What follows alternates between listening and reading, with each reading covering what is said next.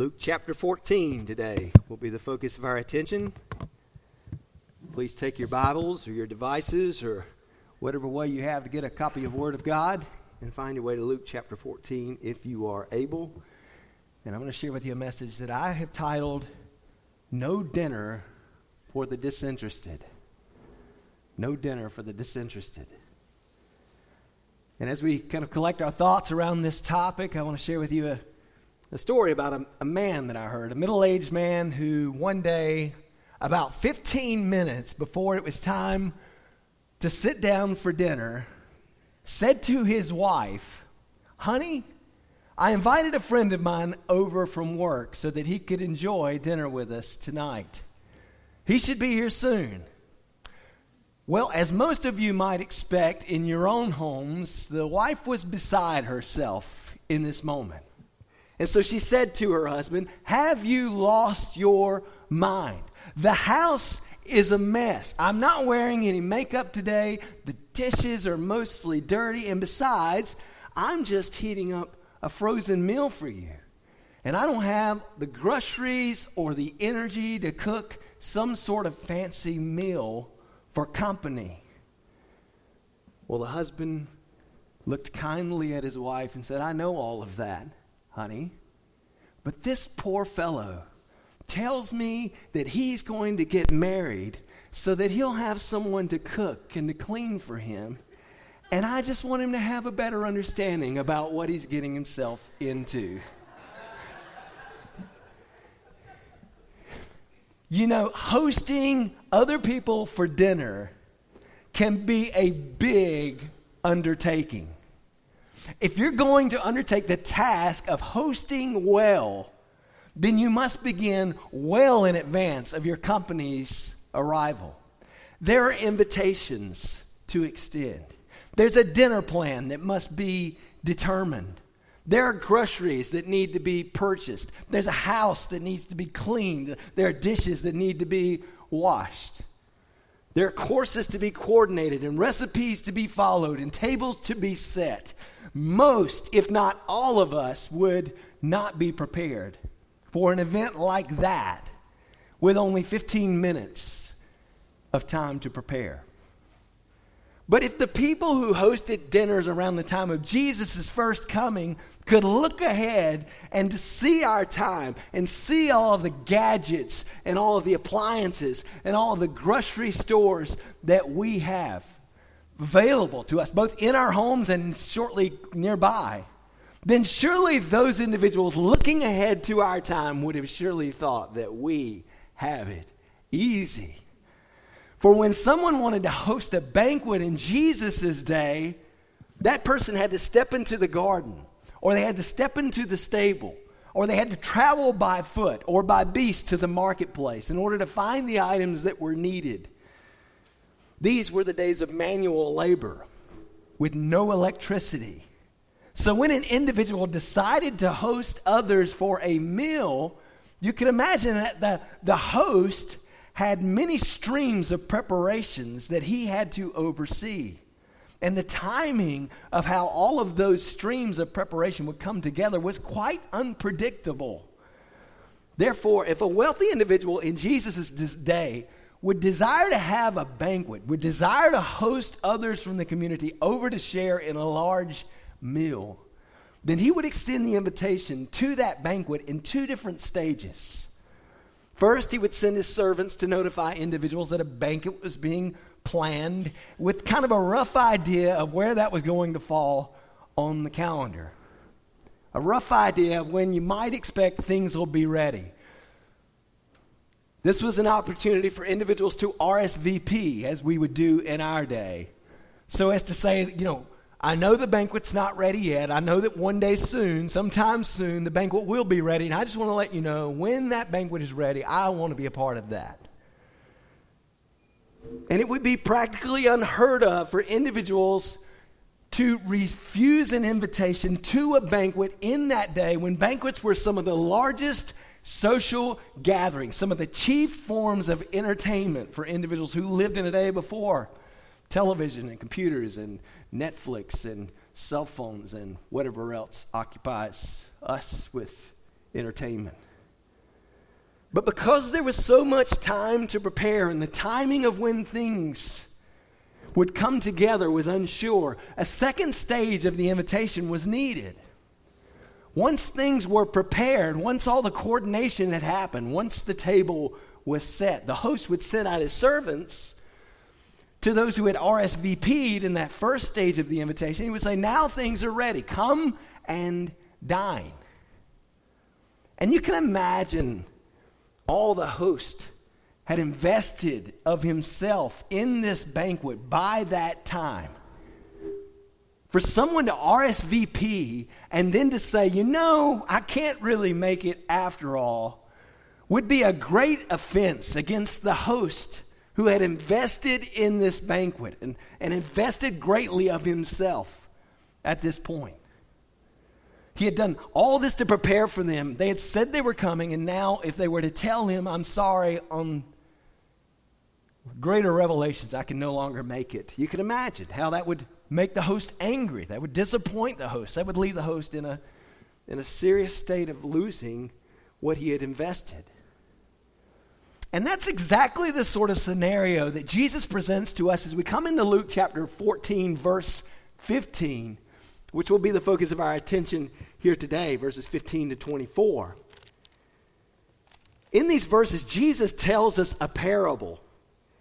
And the parable is simply an everyday sort of story that conveys some deeper spiritual truths. Jesus often would use this sort of mechanism of teaching, just using things that you might encounter in your everyday life that would ultimately have ties to some deeper spiritual realities that God was conveying through these stories. And the story that Jesus presents here in Luke chapter 14, starting in verse 16, is of a man who gives a big dinner. He invites many who ultimately RSVP. They ultimately receive the first invitation. They say, I'll be there when this banquet is ready. But then they subsequently refuse to come when the meal is all prepared, when the dinner is ready. They've lost their interest in the meal for one reason or another. And so they make excuses and they refuse to follow through with their reservation. That's why I've titled today's message, No Dinner for the Disinterested. Look with me now as we look to this passage in Luke chapter 14, starting in verse 15. If you're able, I'd ask that you would stand and we might honor the reading of God's word together. Luke 14, starting in verse 15, here we read, when one of those who were reclining at the table with him, that is with Jesus, heard this, he said to him, Blessed is everyone who will eat bread in the kingdom of God. But he said to him, here's the parable, a man was giving a big dinner, and he invited many. And at the dinner hour, so here's the second stage of the invitation for those that he's invited, he sent his slave to say to those who had been invited. Again, they've been invited in the first stage. Here comes the second stage of the invitation. What does he say? Come, for everything is ready now. But they all alike began to make excuses. The first one said to him, I bought a piece of land and I need to go out and look at it. Please consider me excused. Another one said, I bought 5 yoke of oxen. I'm going to try them out. Please consider me excused. And another said, I have married a wife, and for that reason I cannot come. And the slave came back and reported this to his master. Then the head of the household became angry and said to his slave, Go out at once into the streets and lanes of the city and bring in here the poor and crippled and blind and lame. And the slave said, Master, what you have commanded has been done, and still there is room. And the master said to the slave, Go out into the highways and along the hedges and compel them to come in, so that my house may be filled. For I tell you, none of those men who were invited shall taste of my dinner. Here ends the reading of God's word. You may be seated. Now, just to set the stage a little bit, let me remind you a little bit about what we talked about last week as we came into Luke chapter 14, starting in verse 1. Jesus has been invited into the house of one of the chiefs of the Pharisees. The Pharisees, of course, were this group that Jesus was constantly butting heads with as he called out their hypocrisy. They were the ones who were respected as being the religious leaders of the Jews in this day. And so people would come to them with expectations that the Pharisees were going to guide the people in the paths that led to God, but instead the Pharisees found a way to ultimately place burdens on individuals. They loaded them up with so many interpretations of what was truly God's law that ultimately were not of God's law. They were man-made traditions and interpretations. They loaded all of these things on the individuals such that they were oppressed. Their backs were breaking under the load of trying to carry these many burdens. And yet, Jesus has called them out over and over again. As a matter of fact, a couple of chapters back, we saw that eventually these individuals who now invite Jesus into their home have come to the resolution that they are going to watch Jesus closely so that they might catch him in something that he's doing wrong, so that they might accuse him. Therefore, they might bring his ministry down so that the people will stop seeing their own ministries as being less worthy. They were self-elevating religious hypocrites, and Jesus called them out on that over and over again. And yet one of them, a chief among them, has invited Jesus to come and to share in a meal in his house.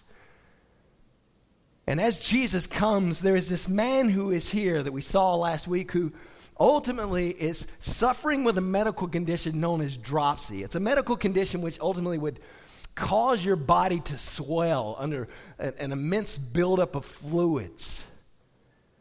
And this man, we would surmise, is ultimately one who's been brought here by the Pharisees, and this is a setup to try and get Jesus, because the day when this event happens, when this banquet is held, when Jesus gathers around the table with these individuals, is a day that is a Sabbath day.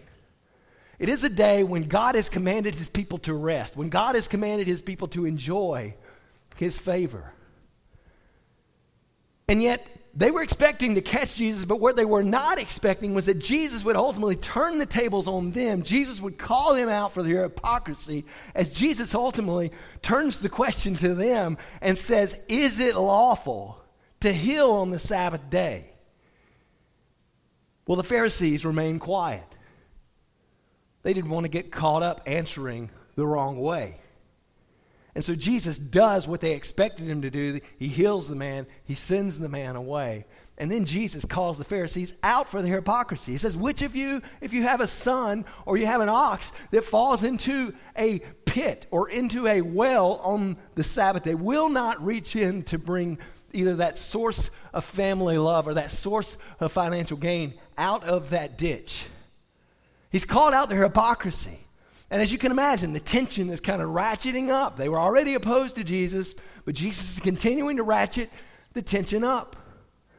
Then, as if it wasn't ratcheted up high enough, Jesus calls out the individuals who are joining him at this banquet as they choose their seats around the table.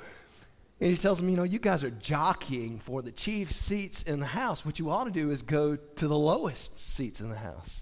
You ought to have the host invite you up so that you will be honored instead of being discouraged. So now he's had a confrontation with everyone else who's gathered. Then he turns his attention to his host. And he speaks to the host, essentially telling the host, you've invited all the wrong people. You should have invited the poor and the crippled and the blind and the lame. You should have had them in here for this banquet. So Jesus just continues to ratchet up the tension around this table until we come to ultimately verse 15. When someone else who's around the table has a word to say, it's as if this one realizes the thickness of the tension that is in the air, and he's trying to break that down. And so one of the guests at the table tries to break the tension. And in verse 15 we read, when one of those who were reclining at the table with him heard this, he said to him, like, he's thinking, what's something I can say that we'll all be on the same page with? I mean, goodness, there's so much controversy, so much tension. He said to Jesus, "Blessed is everyone who will eat bread in the kingdom of God." Now, that's a statement that causes Jesus to launch into the parable that we've read. And it's also the statement that contains the key that unlocks the deeper spiritual truth behind the parable that Jesus is revealing to us in this passage. Because Jesus isn't just concerned about how polite you are when people invite you over for a meal. No, in these verses, Jesus is calling for each and every one of you to consider how you will respond to God's invitation to join him around the table in the kingdom of God.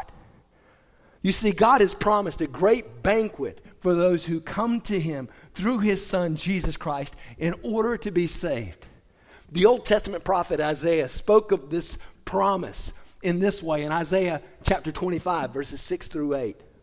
The Lord of hosts will prepare a lavish banquet for all peoples on this mountain, a banquet of aged wine, choice pieces with marrow, and refined aged wine. And on this mountain, he will swallow up the covering, which is over all peoples, even the veil, which is stretched over all nations. He will swallow up death for all time. And the Lord God will wipe tears away from all faces, and he will remove the reproach of his people from all the earth, for the Lord has spoken. This was that promise there in the Old Testament. Likewise, when we come to the New Testament, all the way to the book of Revelation, the 19th chapter of the book of Revelation, the Apostle John hears the voice of the multitude of individuals who have been saved, and they are rejoicing as the bride of Jesus, as they are now prepared for a meal that is referred to as the marriage supper of the Lamb.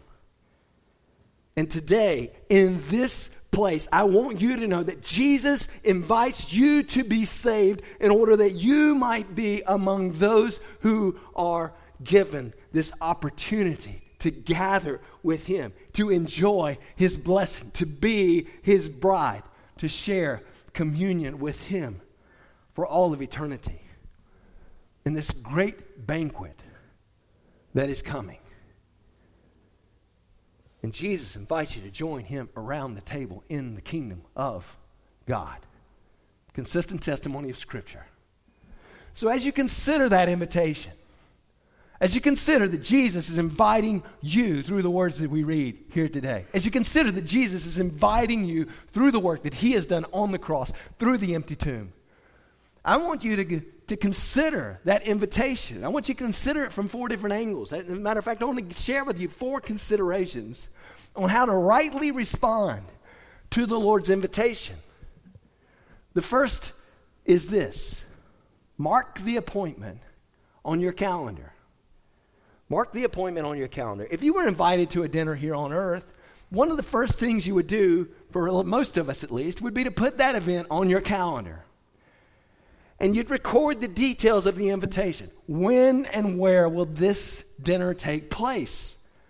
And in verse 16, Jesus begins this parable, and as he does so, he gives the details of the invitation as he begins by saying to this man who's mentioned this forthcoming banquet in the kingdom of God, he says, a man was giving a big dinner, and he invited many. So the context here is a big dinner. And the word that's translated big here is a word that's referring to the size or the volume of a certain thing. Elsewhere in the New American Standard Translation, that same word is translated great or even huge. And we can hardly imagine the immensity of this dinner, which will include individuals we see scripturally from every tribe, every nation, every tongue, every language. And so the man in this parable, corresponding to God, who hosts this great banquet, invites others to come to the table, is ultimately said to have invited many. God is revealing to us through Christ his invitation for many to come to himself. And that's truly the case. God has invited many of us to come to his banquet. In the stages of invitation for banquets in Jesus' day, the first stage has already been completed. The first step of the invitation has already been extended through the prophets, through the law of Moses, through the forefathers of these Jews. God has invited many individuals. God has invited a special people to participate in this banquet. And that special people is the nation of Israel. But now, for the second stage of this invitation, as it arrives, we read in verse 17 that at the dinner hour, he sent his slave to say to those who had been invited, "Come, for everything is ready now." So do you see the parallel? Ultimately, John the Baptist, as the slave of God, had come pronouncing, "Behold the Lamb of God who takes away the sin of the world." Behold the one who ultimately is the Messiah. Likewise, Jesus has over and over again compelled the Jews to come after him. As he goes to the Father, he will lead them to the Father. He is the narrow door that leads into this banquet. And he extends his invitation. And there's a few facets of this invitation that are worthy of our attention. The first is this: the invitation is simple. For Jesus simply says, "Come." The invitation is not by Jesus to all of us, "Come and prove yourselves worthy." No, it's simply to come. As Jesus said in John 7:37, "If anyone is thirsty, let him come to me and drink." And he also says in John 6:37, "All that the Father gives me will come to me, and the one who comes to me I will certainly not cast out." Isn't that a simple invitation? I mean, it's so simple that a small child can obey it. And yet the grace of God which backs it up is so profound that even the most seasoned theologian will never fully grasp it. But here's what you need to know. To have dinner with Jesus in his kingdom, you must respond personally to his simple invitation. You must respond to his command to come. And the invitation comes at each of us. Each of us must determine how we will respond. The invitation is simple, but what it represents is costly. Because Jesus has ultimately paid with his own death so that we might have the opportunity to come. The requirements of you are simple. The invitation is simple, but also the invitation is secured because Jesus says everything is ready. Jesus doesn't say, get yourself together and then you can come. He doesn't say, prove yourself worthy and then you can come. He doesn't say, round up a salad or a dessert that you can contribute to my potluck meal and then you can come. No, the reality is that we have nothing good within us that will be able to add to what God has so richly provided for us in this dinner, in this great gathering of those who are redeemed. Everything is ready, says the one who hosts the banquet. There's nothing more for you to add because Jesus has accomplished all the preparations. Before he breathed his last breath and died upon the cross, Jesus said, "It is finished," because Jesus has done all the work. He has prepared the table. And this is such a great picture of what God freely offers, so freely offers to sinners like you and like me. When you come to this heavenly banquet in Christ, he doesn't just offer you a tuna sandwich or some pizza. He lays the whole spread before you. Think of what you can receive in Christ. For those of you who are in Christ, think of what has already been provided to you in his great feast to sustain you. He gives you a fountain of living water that washes away all your sins. He gives you the presence of his Holy Spirit who lives within you and feeds you peace to replace your anxiety, joy to replace your depression, power to overcome your sinful habits, and wisdom to walk in the paths of God. He gives you his own Son as a constant presence who is with you always, even to the end of the age. And he gives you the promise of eternity with him in heaven. Everything is ready, my friends. The invitation is secured. Jesus invites you to his table where you will surely eat until your every need is satisfied. But also the invitation is serious. For Jesus says, come, for everything is ready now. So as you're making this appointment in your calendar, know the appropriate time to come is now. As Paul conveyed in 2 Corinthians 6:2, behold, now is the acceptable time. Now is the day of salvation. And if you will not come now, then you may not have another opportunity to come at all, as those who have been invited and now reject Jesus' invitation in this parable soon find. God extends his invitation for you to come through the narrow door and to find life now. He compels you to entrust your life to Christ now. Everything is prepared now. So will you come to him now? Yes, mark this date on your calendar and come now. That's the first consideration of how to rightly respond to the Lord's invitation. Here's the second. Don't make silly excuses for selfish purposes. That's what the individuals in this parable do. 3 different responses are given to us in rapid fire order as Jesus continues to tell this parable. But they exemplify the response of everyone who has been invited. For verse 18 says, they all alike began to make excuses. There's no one who's RSVP'd to this great banquet who does not now, at this moment, turn the one who's invited him down. So let's look at a case-by-case study of the 3 examples of those who are turning down this invitation now that it's ready. The first, in verse 18, says to the host of the banquet, I bought a piece of land and I need to go and look at it. Please consider me excused. I mean, really. You said you wanted to go to the banquet earlier, but now you say that you can't because you need to go and look at dirt.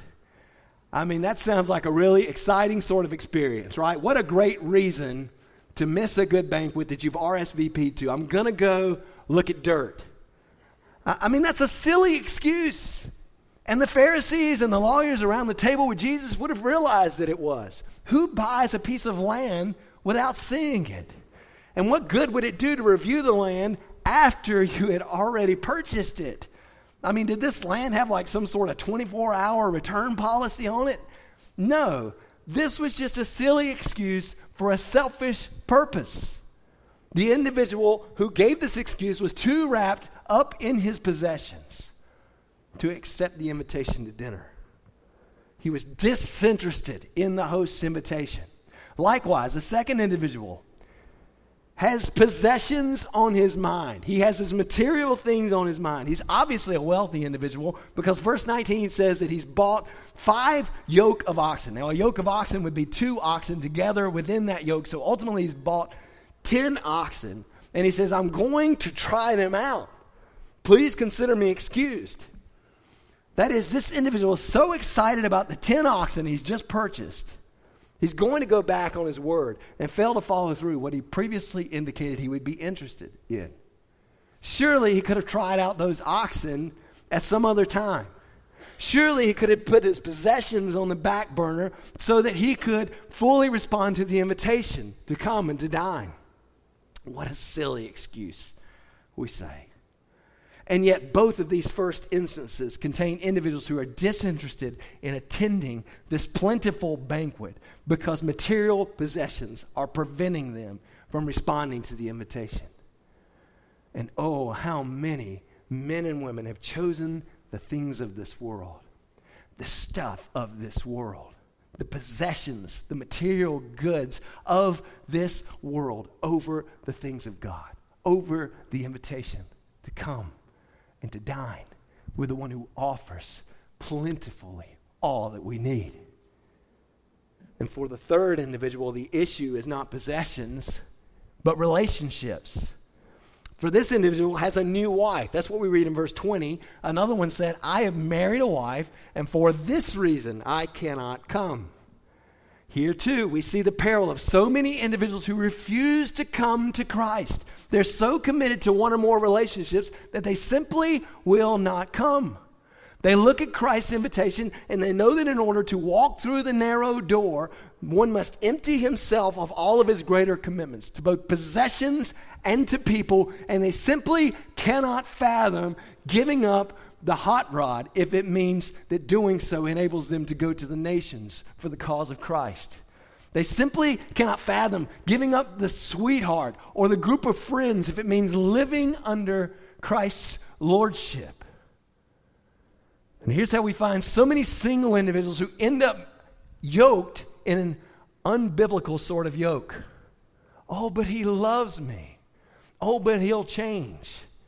And they find themselves pursuing relationships over the God who ultimately has called for them not to be unequally yoked and warns them of the dangers that includes.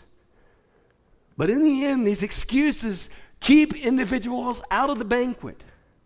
This is a grave warning, friends, because our silly excuses can keep us out of heaven. As Spurgeon once said, excuses are curses. And when you have no excuses left, then there will be hope for you. So I ask you, what excuses are you using to justify your unwillingness to come to Christ? Or maybe you have come to him. What excuses are you using to prevent you from living out what you ultimately said you wanted to respond to in the invitation that was given to you? Oh, my friends, I hope you will lay those excuses in the dust and respond to his invitation. No, don't make silly excuses for selfish purposes. That's the second consideration of how to rightly respond to the Lord's invitation. Here's the third. Bring a hearty appetite. When those who were previously invited refused their host's invitation to come and dine, we read in verse 21 that the slave who was representing his host comes back and reports to his master. Then the head of the household became angry, we read. Should we really expect anything else than that this head of the household would become angry in this circumstance? The host has gone to great lengths for these people to enjoy his provisions. Much of his time and his money and his attention has been dedicated to offering them something special. But they're disinterested. They have no appetite. And so this host is rightfully angry. And likewise, God is rightfully angry when you deny his grace. He has gone to great lengths to prepare the eternal banquet that he invites you to. He sent his own son to die in your place. He sent his prophets and invested his time and his patience as he prepared the table. But now that Christ has come, now that everything is ready, will you still refuse to come in and answer in response to his invitation? If you still do that, if you still refuse to come, if you still have no appetite, if you are still disinterested in Christ, then there is no further hope for you. Christ is God's only plan. You were already under his wrath because of your sin against him before you were invited to this banquet. And your refusal to go into the banquet leaves you nothing more than where you were before. On the end of God's wrath, you're left to eternal weeping and gnashing of teeth, as we've seen Jesus talking about, in the deplorable state of those who will not come to life. And so, oh friend, I hope that you have an appetite for the things of God. Whether you realize it or not, you have a great need for what God provides. When the host of this banquet is rejected, he sends his slave out again, saying, go out at once into the streets and lanes of the city and bring in here the poor and the crippled and the blind and the lame. Poor, crippled, blind, and lame. I mean, what a group to have for your dinner. What a group to have for your feast. I mean, what do the poor and the crippled and the blind and the lame all have in common? I'll tell you what they have. They all have undeniable needs. There's something deficient in all of them that they long to have filled by someone else. The poor man wishes that someone else would meet the needs of his finances. The crippled man wishes that someone would enable his limbs to function properly. The blind man wishes that someone would restore his sight. The lame man wishes that someone would enable him to walk. They all know that there's something that they desperately need. And if they were invited to a banquet like this one, a big banquet, a huge banquet like this one, they would all jump at the opportunity for someone to meet their needs. I mean, just imagine if a multimillionaire were to send his limo driver out in his personal limousine into the poorest section of town. And he told that driver to find all of the bums in ragged clothes and to bring them back for a feast. That driver then finds a bum and he gets out and he asks, "Would you like to come to a feast at my master's mansion? I'll take you there. Just get in." Can you imagine what that bum's response is going to be? He's going to say, "What's the catch?" Well, you can imagine the limo driver saying, "Well, there is no catch. My master is a kind and generous man. He has prepared a meal like you would not believe. Won't you come?" And the bum says, well, I haven't had a bath in days. I haven't washed my clothes in weeks. These rags that I have on are all that I own. I would feel out of place at a mansion like that. Well, the limo driver says, "Don't worry. There will be many others just like you once you get there. The food is on the table. The dinner's about to begin. Come just as you are." Sounds too good to be true, doesn't it? I mean, we don't find that sort of grace exercised often in the world in which we live. And it sounds too good to be true. But friends, hear me on this. It is good, but it's also true. The only trouble we have is that each of us must ultimately realize, we must ultimately admit that we are nothing more than needy bums. Spiritually, we have nothing to commend ourselves to God. Salvation is not based on anything that is within us. In fact, it is offered freely in spite of us, in that while we were dead in our trespasses and sins, God provided this for us. It's all of God's free grace. And so I ask you, are you hungry for God to provide what you need? We've all fallen in Adam. We've all been brought forth in sin. Furthermore, we've all fallen in our daily sins. We've all fallen in our constant iniquity against God.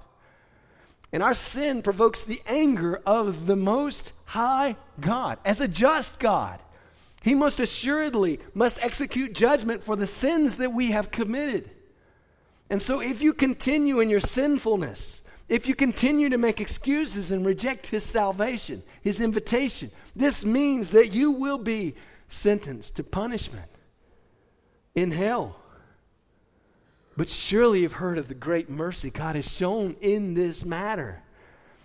He has provided a way whereby He can remain fully just and honorable while forgiving the sins of the guilty and the undeserving, and welcoming these filthy bums like you and me into His great banquet.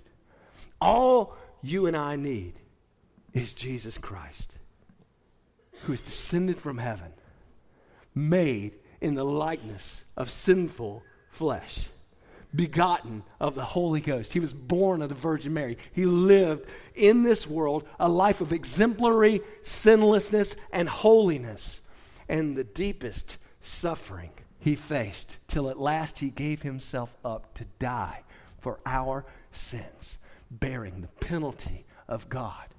And now the plan of salvation is simply declared unto you. Hear this gracious invitation. Everyone who calls on the name of the Lord will be saved. The Lord Jesus, my friends, is your greatest need. But the people of Israel had no appetite for the Messiah that God had sent.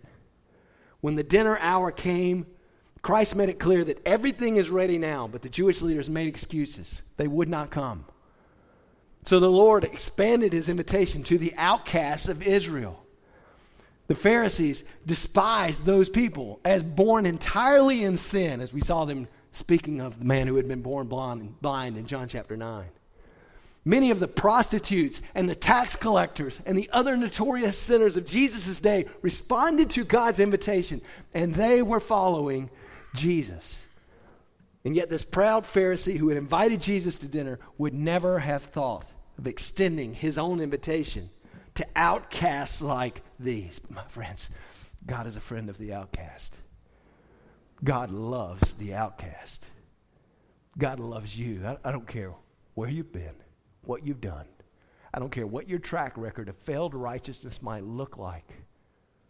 God loves you. And God has provided for you all that is needed in Christ. If you have an appetite for Him, God has all that you need. The table has already been set. Everything is ready. He simply calls for you to trust in His Savior, Jesus Christ. And there's still room at the Master's table. In the parable, there's still room after those who are blind and crippled and lame and ultimately suffering in so many ways, the poor. There's still room after they've all been brought in from those areas of the neglected. And so in the parable, the master extends his invitation even further. The slave said, "Master, what you've commanded has been done, and still there's room." And the master said to the slave, "Go out into the highways and along the hedges and compel them to come in so that my house may be filled." That is, God sent His messengers outside of the city limits of Judaism to the Gentiles, to the rest of the world who were out along the highways and by the hedges. That is, because of Israel's rejection, this gospel has come to all of us as God has always planned that it would. And His great banquet, in that banquet, the Lord will give a great multitude who we cannot count from every nation and tribe and tongue the honor of being placed at this table. So God's invitation is a broad invitation. It includes people from every race, no matter what an individual's background or his religious context was, or even if he was completely pagan before that point. We commit a great error when we make the church into this exclusive sort of club for the religiously inclined who are just like you and me. Have you ever looked at someone and thought that person wouldn't be interested in the gospel because he lives a very ungodly life? Have you ever looked at a person and said that person wouldn't be interested in the gospel because of the religion that he grew up in? You ever looked at someone and said that person wouldn't be interested in the gospel because of the things they're wrapped up in, or the way they dress, or the way they conduct themselves? Whenever we think like that, and if we're honest, all of us have thought that way at some point or another, we're limiting God's broad invitation of the gospel. His gospel will transform every sinner from every background who will believe in the Lord Jesus Christ. To every person on this planet, the Lord says, "Come, for everything is ready now." But for the Christian, I ask, are you hungry for God's house to be filled? Because that's God's ultimate desire, for His house to be filled. When those who were invited will not come, God wants His house to be filled. And so He sends His servants to go and to bring out individuals who will not reject the invitation. And He tells His servant, compel them to come in. He's ultimately desiring that His house will be filled. And if it's going to be filled, then He's urging others. And His servants urging others is necessary. Because there are people who do not know the host of this banquet. There are people who need to be compelled. There are people who need to be urged to respond to this gospel. And are you hungry for God's house to be filled? Are you compelling others to come into this banquet? This past week we saw, if you've been keeping up with the news at all, we saw one of the most powerful displays that I can recall in modern history of the gospel being compelled upon an individual who was unworthy of the recipient, being a recipient from this one who conveyed it, at least. This past week, 31-year-old Amber Geiger, a former Dallas police officer, was sentenced to 10 years in prison for the shooting and killing a 23-year-old Botham Jean, whom she thought was an intruder after she mistakenly entered his apartment when she thought it was her own apartment. And Botham Jean's 18-year-old younger brother, Brant, had only 2 rules as he stepped up this past week in court on Wednesday to give his victim impact statement. The 2 rules were this: no threats, no profanity. But what he chose to do with that statement stunned the courtroom and the nation. Speaking for himself and his deceased brother, he said to Geiger, I don't want to say twice to you, or for even the 100th time, that what you've done or how much you've taken from us. I think you know that. But I hope you go to God with all the guilt, all the bad things you may have done in the past. Each and every one of us may have done something that we were not supposed to do. If you truly are sorry, I know I can speak for myself. I forgive you. And I know if you go to God and ask him, he will forgive you. And then he told her that he loved her as a person, that he wanted the best for her. And he told her what was best for her with these words. He said, the best would be, give your life to Christ. I think giving your life to Christ would be the best thing that both of them would want you to do, he said. And as he closed his statement, he made a simple request of the judge and said, can I give her a hug, please? After a brief silence, he asked again, please. And some of you have seen it as they went to the middle of the courtroom. This man whose brother had been killed unjustly, and the woman who had killed him unjustly, the one who had lost and the one who had been accused and convicted, the criminal, they embraced there in the middle of the courtroom. As Brant Jean ultimately encouraged her to come to Christ and find forgiveness. Even on the Today Show this week, they were talking about how that was not normal, that had to be supernaturally enabled. He was using his moment to compel her to come to Christ. And friends, I don't know where you are in your world right now, but the chances are you've got a moment in which you can compel others to come to Christ. Maybe you're a parent and you've got some children who are kind of wandering around your home. You have a moment in which you can use to compel those young children to come to Christ. Maybe you're the only Christian in the workplace and everybody else is kind of mocking you for what you do, but you, my friends, have a moment in which you can compel others to come to Christ. Maybe you've got friends or you've got neighbors who are lost and wandering without hope. You have a specific moment that you can use. Maybe you're facing great loss. Maybe you're in the midst of a deep suffering. You have a moment, my friends, through which you can show that there is something greater to hope in than the failures of this life. Use your moment. Show others Christ. Compel them to come in because the Master desires that his house would be full.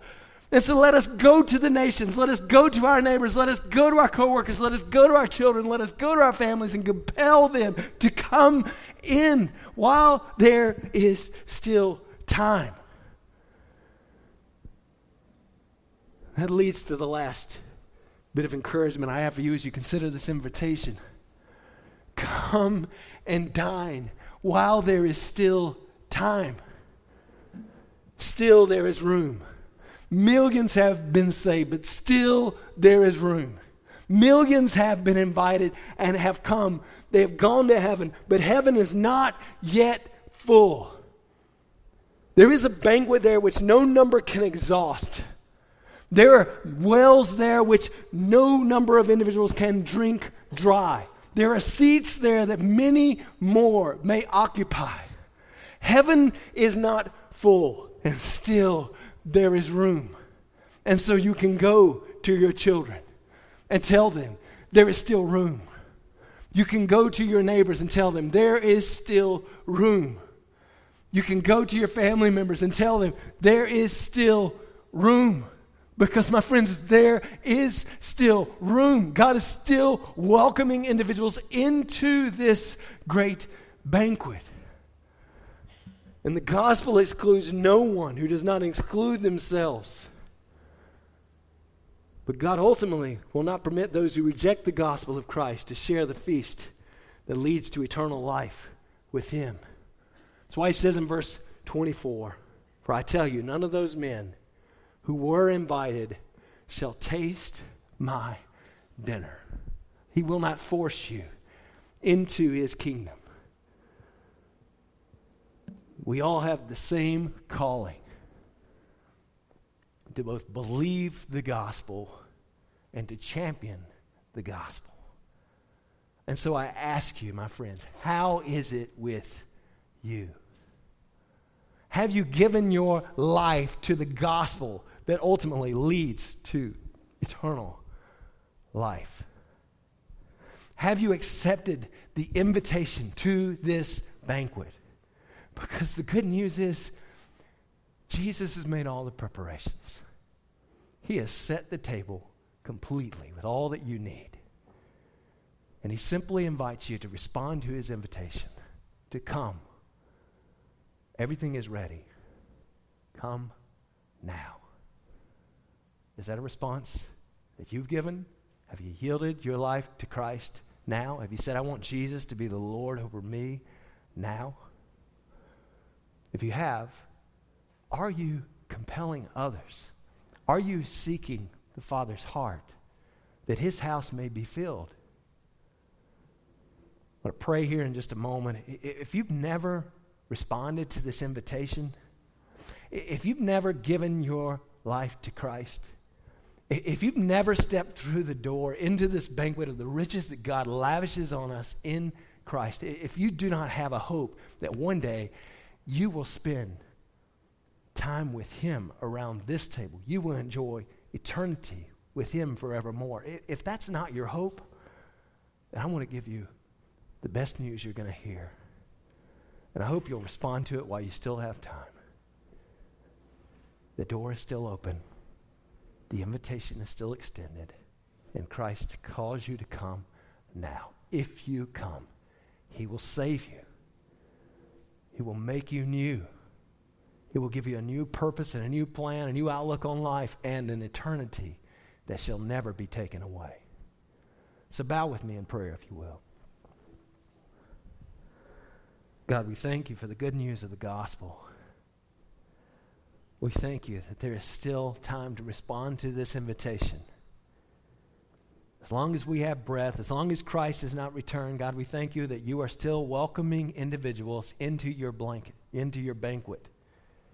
Those out on the highways, those along the hedges, those who are desperately in need for something beyond themselves, oh Lord, you continue to invite in. God, we praise you for your grace and that you continue to welcome broken individuals like me, broken individuals like so many others here today into your kingdom.